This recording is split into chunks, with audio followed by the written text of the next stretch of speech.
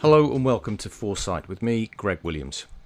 So I've got to be honest with you, when I'm contacted about another book on artificial intelligence, my heart can sometimes sink.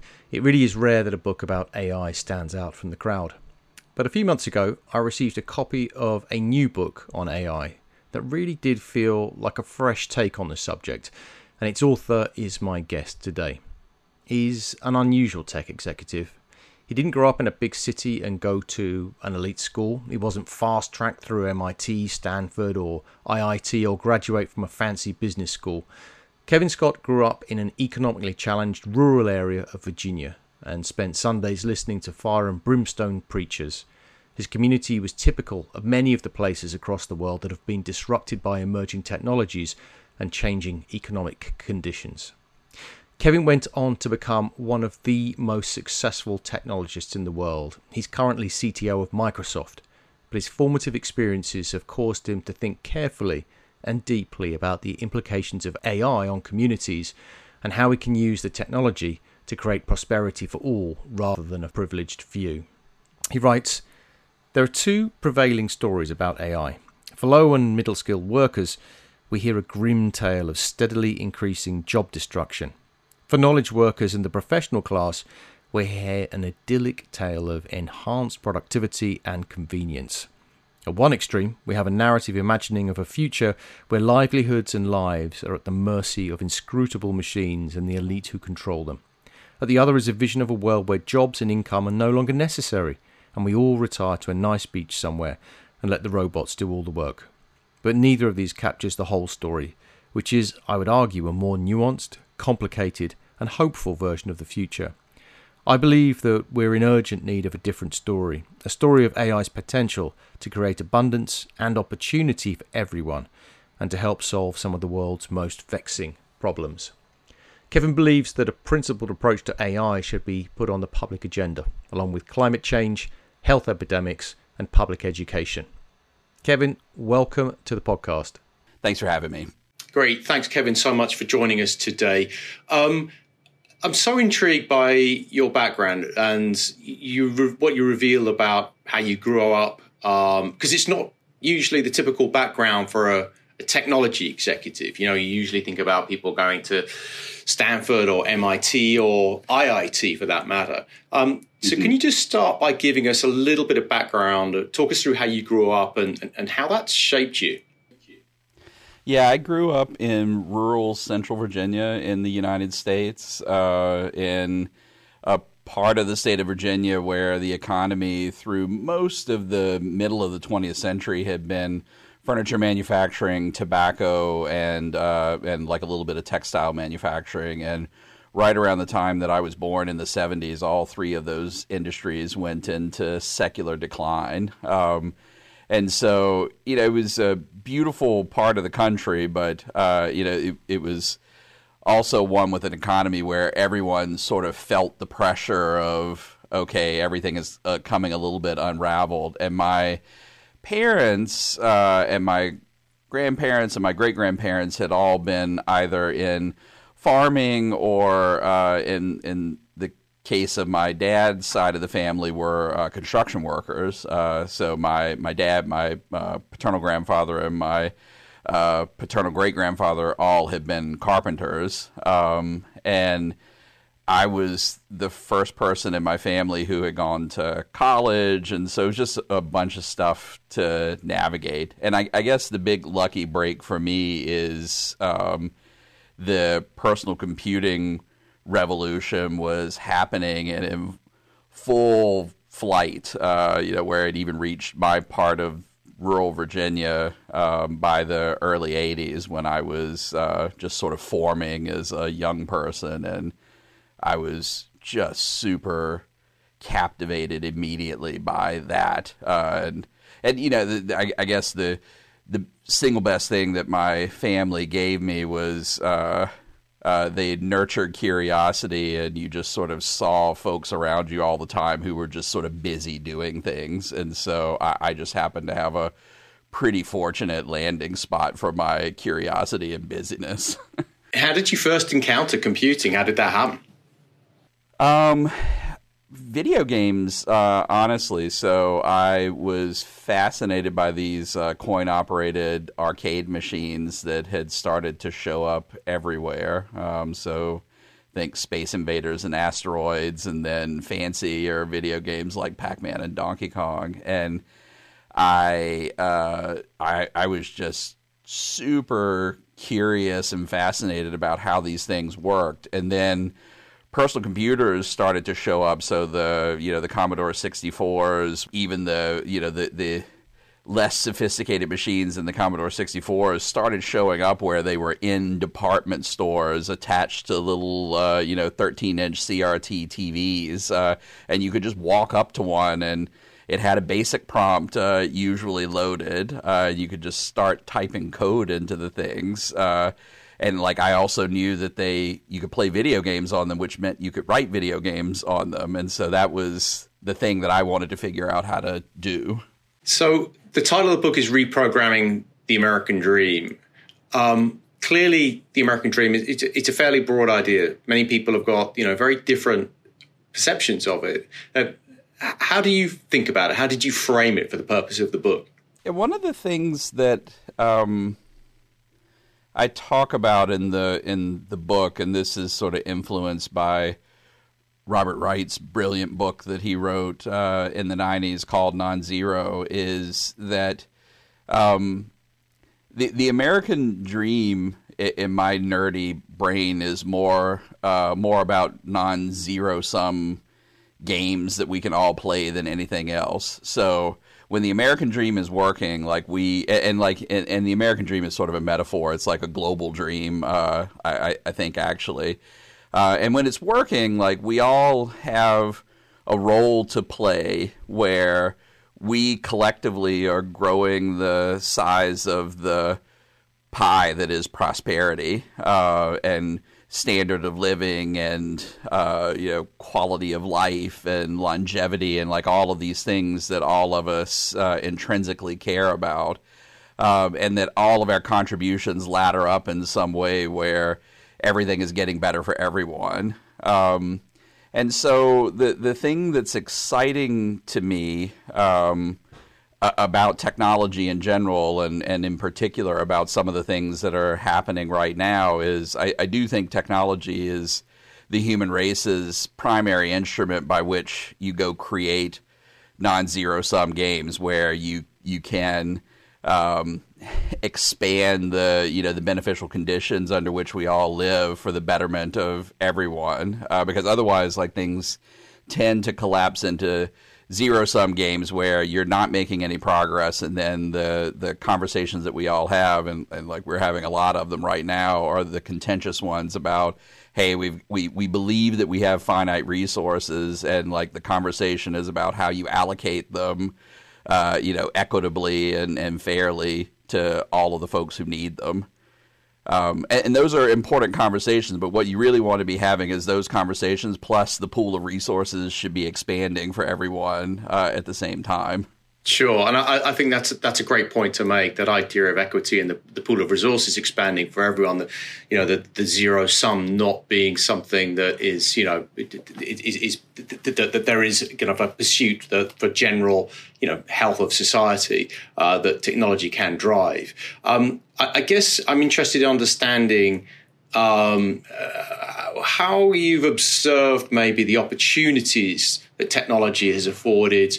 Maybe people from where you're from the rural southeastern state to the more affluent parts of the country, where people who are listening to the podcast are probably more familiar with, so the big coastal cities. What's the difference there in terms of the way that tech has shaped people's lives? Yeah, I mean, I think it's a matter of density of opportunity. So the reason that I moved to the Silicon Valley many years ago is because it's just an incredible place to go do technical work. So you have lots and lots of choices. And so it's one of the big differences between a place like London or New York City or, Seattle and the Puget Sound area and, the Silicon Valley and the Bay Area in Northern California, or like, San Diego, if you're thinking about biotech, is like all of these places have just super high density. There's this really great book whose title I'm spacing now. I think it's called The New Geography of Work by an economist from UC Berkeley that sort of describes the network effects even of these places. And so I think that's the primary differentiator. The thing that is really beneficial, though, and like what's different now in Campbell County, Virginia, where I grew up, then versus now, is that there are more and more opportunities now there than there were when I was a kid. So virtually the only choice that I had if I wanted to go work on the frontier of technology was sort of leave and go to some place where there was a just high concentration of activity. And you can go to spot in rural central Virginia and like all sorts of people are doing amazing things, creating really interesting businesses using technological tools. I write about a couple of these in my book. A good example is there's a company that one of my cousins and one of my childhood friends work at that do high precision plastics machining, and they are located in the building that used to be a textile mill. And the only reason this business exists in rural central Virginia is because of technology. They can use the internet to market their services to folks all over the country and even internationally. They can do all of their communication with their customers over the internet, with email, with Teams, with other video conferencing tools. So like you don't have to be geographically proximate in order to for them to work with their clients and for their clients to work with them. And then all of their equipment is CNC machines. So the only economic way that they can do the work that they're doing is with a high degree of automation. And so without the automation, like the jobs wouldn't exist at all.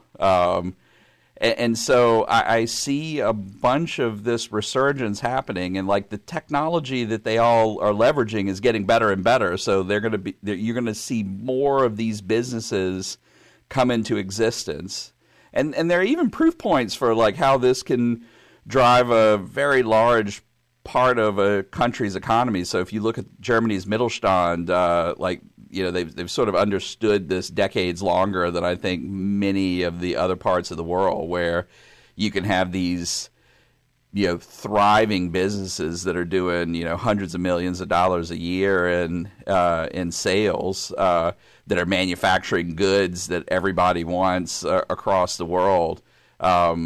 And that are good at that point. Like they don't need to scale to trillion-dollar businesses in order for them to like be an important part of the economy, and there are lots of them. Sure. I mean, and also I guess the Germans still have a very kind of strong and robust sort of respect for the idea of apprenticeships and technical apprenticeships, which I think maybe some other countries maybe have lost along the way.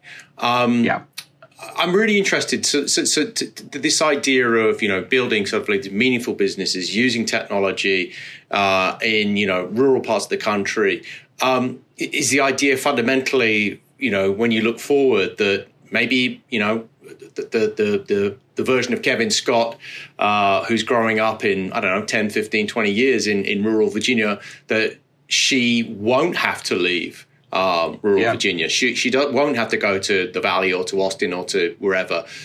She'll be able to sort of build that business, in her own backyard, as it were. Yeah, I really, not only do I hope that's happening, I see it happening. And I can tell you just from personal experience, I tried everything in my power not to leave.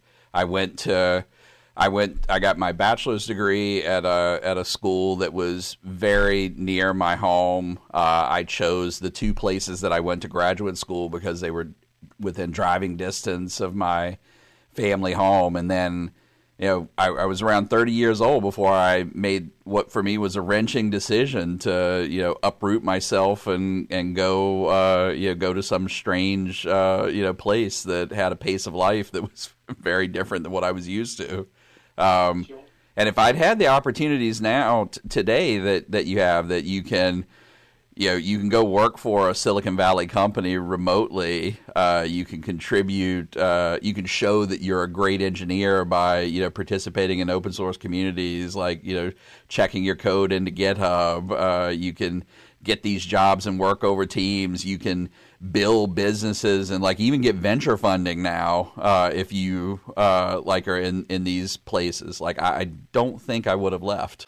Yeah, well, it's going to be interesting to see how that plays out. Obviously, one area that you write about a lot in the book is something that you work very closely on, and obviously Microsoft does in artificial intelligence. And one of the big concerns that is cited at the moment is that AI and automation are going to destroy, in particular, low and middle skilled jobs. The most obvious one being autonomous vehicles and taxi drivers. You're fairly optimistic, I think, in the book as to why this won't happen. Can you just kind of talk about that a little bit? Well, I think there are the sort of long-term economic trends. So, when you go rewind all the way back to the Industrial Revolution, you did have an enormous amount of labor force disruption that happened because of a bunch of technologies like the steam engine coming into place. And the people who benefited from the development of those technologies were folks who had a lot of capital, who could afford to go deploy them in businesses that they were running, like factories making a variety of different goods. If they could make the capital investments, they had a big competitive advantage over everyone else. And you also had a lot of the benefits flowing to experts, so folks who could design the machines and maintain them and operate them. But you sort of fast forward 200 and something odd years in the future, and nobody has a engine monopoly now. They're just sort of ubiquitous technological components that get embedded in everything. And so, one of the questions I think we have to ask with things like AI that may be as disruptive or maybe more disruptive than something like the steam engine and the portfolio of technologies that precipitated the Industrial Revolution is how long is that period of disruption going to be until it normalizes? So that's one thing I think we have to think very, very carefully about it. I'm actually really hopeful that we can make good decisions about that, because I think for the particular jobs that you mentioned, like folks in the transportation and logistics industries, things are not moving as fast as everyone thought they were going to move. One of the things, though, that is very different, where things are unfolding in a different way than people predicted, is that where the AI is moving very, very fast is for knowledge work and creativity. And you can sort of see it even in the last year of things. Like we built this product called GitHub Copilot that is powered by a large model built by our partners at OpenAI, and we have 100,000 daily active users on the product right now, and the model writes 35% of the code that they're checking in. And so that is, and it's going to get better. And so that's just an extraordinary thing. When you go talk to folks who are using the product, they love it, because the 35% of the code output that it's automating wasn't the joyous part of their job, and then all of a sudden they can get more done, and the tedious parts of what they were doing are just less present in their hour-by-hour work life. And I think you're going to see that come to a lot of different things in knowledge work, where all of a sudden we're going to have much more powerful tools than we've had, even since the advent of the personal computer. So you write, just digging into that a little bit. So you write that we need a the word you use is principled approach to the development of AI. Yeah. I wonder if that leaves the door open for a little bit of ambiguity of interpretation. Like, how do you think about principled? Yeah, I think there are a bunch of things that we are actively talking about, and there's a bunch of energy around on bias and fairness and safety and responsibility, and those conversations, no matter how heated they get, I think are like very good ones to be having. There is regulation that's coming. The regulation is absolutely needed. The thing that I would love for us all to add to the conversations that we're having that are very thoughtful and good right now is like, how do we think about access to the technologies? And so, like, the thing that I want us to make sure that we're encouraging is that the AI work that we're doing becomes a platform for other people to use, not an instrument that we big tech companies use just for our own benefit, building our own products. Like, I want other people to be able to take what we're doing and build their products with the infrastructure and platforms that we're building. Right. Well, just developing that a little bit. Like, if you were, you were advising large, enterprises or large organizations, how would you tell them to think about how they best prepare their workforces for these kind of coming fairly sort of like fundamental sort of structural shifts in knowledge work and the kind of work we're going to be doing in the future? Yeah, I think the first thing that they should do is just make sure that they're getting familiar with what the tools are actually capable of, and it's some of these things can be a little bit disconcerting. So right up until the point that we had GitHub Copilot, and then even a little bit further after we launched, people were very incredulous that the tool could do what it was doing. You just sort of look at it and it's just, hey, it's preposterous. Like, this can't be done. And like, this is a thing that we often do with AI. We sort of assume that things that are easy for us are going to be easy for the machine, and things that are difficult for human beings are going to be difficult for the machine. Sometimes it's like quite the opposite. Like, we have models that can write a certain type of code and like help people be more productive as software developers, but like our AIs also can't do mundane things like imagining a robot that could button a single button on your shirt is like just an insanely difficult thing to imagine. And you could just spend an enormous amount of energy building a specialized thing to do that one task, and it wouldn't be good for much else.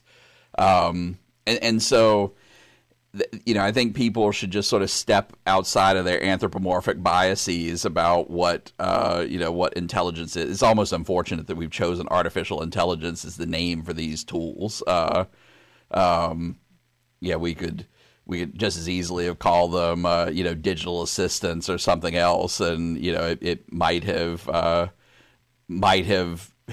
helped us not make some of these biased judgments about what they're going to be capable of. So, but like, set aside your biases and try to really embrace what you're seeing, because some of these things like Copilot and things that are going to be able to basically bridge your ability to express something you want done in natural language to the thing being done, like that whole pattern of activity is going to explode. And so it's not going to be just like, hey, I describe in natural language some code I want written and the model writes it. It will be a lot of stuff that you could express in natural language, and then an AI system is going to be able to go do for you. And thinking about these kind of growth areas for jobs in the future, like what are the areas, if you were, just starting out now, where would you be looking to go and do, meaningful work? What are going to be the most exciting areas that you see kind of really growing over the next sort of, 10, 15 years? Yeah, I think the exciting thing is, so there's obviously going to be a whole bunch of interesting work to do building the actual system. So, the thing that no one should start believing is that all of a sudden, computer science and software engineering and all of the skills that are required to build complicated software systems are going to diminish some way or another. Like, I think they just continue to get more and more important. But, maybe the most exciting thing, though, is using these tools, we're going to be able to solve harder problems than we've ever been able to solve before in a whole variety of different fields. We will be able to use these tools to accelerate our ability to build or to create medicines for diseases, to get clinical trials to go faster, so that we can respond more quickly to things like global upper respiratory pandemics. We will be able to use them to design better machines. Like, I really do believe that we'll be able to use them to address some of these really hard problems we've got in climate change. And so, I think that's the thing that I would encourage everybody to do. Hard problems are always going to be hard. And so, I would advise everyone, like, if you're a kid right now, just go look for hard problems, and then be aware that you've got this AI cavalry that is going to ride in to help you solve the hard problems. We're not going to get to this point where the AI autonomously goes and solves all of these problems for us. That's just not a thing that's going to happen anytime in our lifetimes. Well, one of the hard problems I think that we face at the moment is food production, and you have a really memorable, I think, section of the book called "The Intelligent Farm," and you write about the intersection of AI, farming, rural development, which isn't the kind of the usual thing that a lot of tech executives in the Puget Sound area are going to be writing about. And I was really intrigued to see that you write that 2% of the US population is currently working on farms, and I'm sure that that's probably true of most of the developed world, certainly to Northern Europe. So there are big geopolitical challenges at the moment, clearly, with what's happening in Ukraine. Do you now think about technology in terms of how we can ensure that there's food security, not just for the US and for Europe, but also for elsewhere? And elsewhere, you just have to look at the amount of wheat that goes from Ukraine to Egypt or to Bangladesh, and there are potentially real challenges here. So, with your kind of background in sort of the rural part of the country and in farming, how do you think about that? How can we ensure food security for people? Yeah, I think it is. It's a really interesting, multifaceted set of problems. So with the technology that we have right now, I think we can do a much better job than we're doing, forecasting supply and demand, and trying to get the logistics of moving production of calories to the places where the calories need to be consumed in a more reliable way. But if you go one step beyond that, I think the interesting things are the actual production of food itself. So two sort of interesting things there. So one is, in the industrialized world, that 2% number is probably consistent across everybody who has a developed industrial economy. But you have parts of the world, and they actually are the parts of the world that still have robust population growth, where you have just a huge amount of your human creativity and IQ is sort of captured in subsistence farming. So, just people are, they are growing food so they can survive, and maybe they sell a little bit to other folks to have a little bit of income on top of that. When you can get from 70% of your population in subsistence farming to you've got enough agricultural productivity where you can have a smaller percentage of population over time, it really does transform your economy, and it benefits us all, because the other thing about the industrialized world that we don't talk about all that often is we are in a demographic inversion right now. Our populations will be declining, and so you just want places where the population is growing for them not to not to be trapped in subsistence farming. So like that's one thing. And then the other thing is like just the mechanism by which food is produced. I think technology is going to change a lot in the sense that the way that we are producing the surpluses of food that we have right now is through like large scale farming. So you just have huge amounts of land that you are producing fairly monolithic crops on. And I think technology can change that a lot, where you can have smaller farms producing more tailored crops where you're having to move less food around from one place or another, and where you can even optimize around some of the shortcomings of your environment. There are a bunch of like really interesting startups right now that are building warehouse farms where you can have a Mediterranean climate, like in inhospitable places, or like not inhospitable, but like places that don't have Mediterranean climates, where just the absence of sunshine and moderate temperatures like really rate limits the agricultural productivity of land. And I think there's a bunch of technological things that are going to come into place over the next decade or so that are going to dramatically change that calculus. Well, we're right up against time, Kevin, so I think that's a great optimistic note to end on. Thank you so much for your time. The book is terrific, and I think it's a really fresh and optimistic and very original take, kind of rooted in storytelling and a personal sort of personal experience. So, congratulations on the book. Thank you so much, and I really appreciate you having me on the show. Thank you, Kevin. Take care.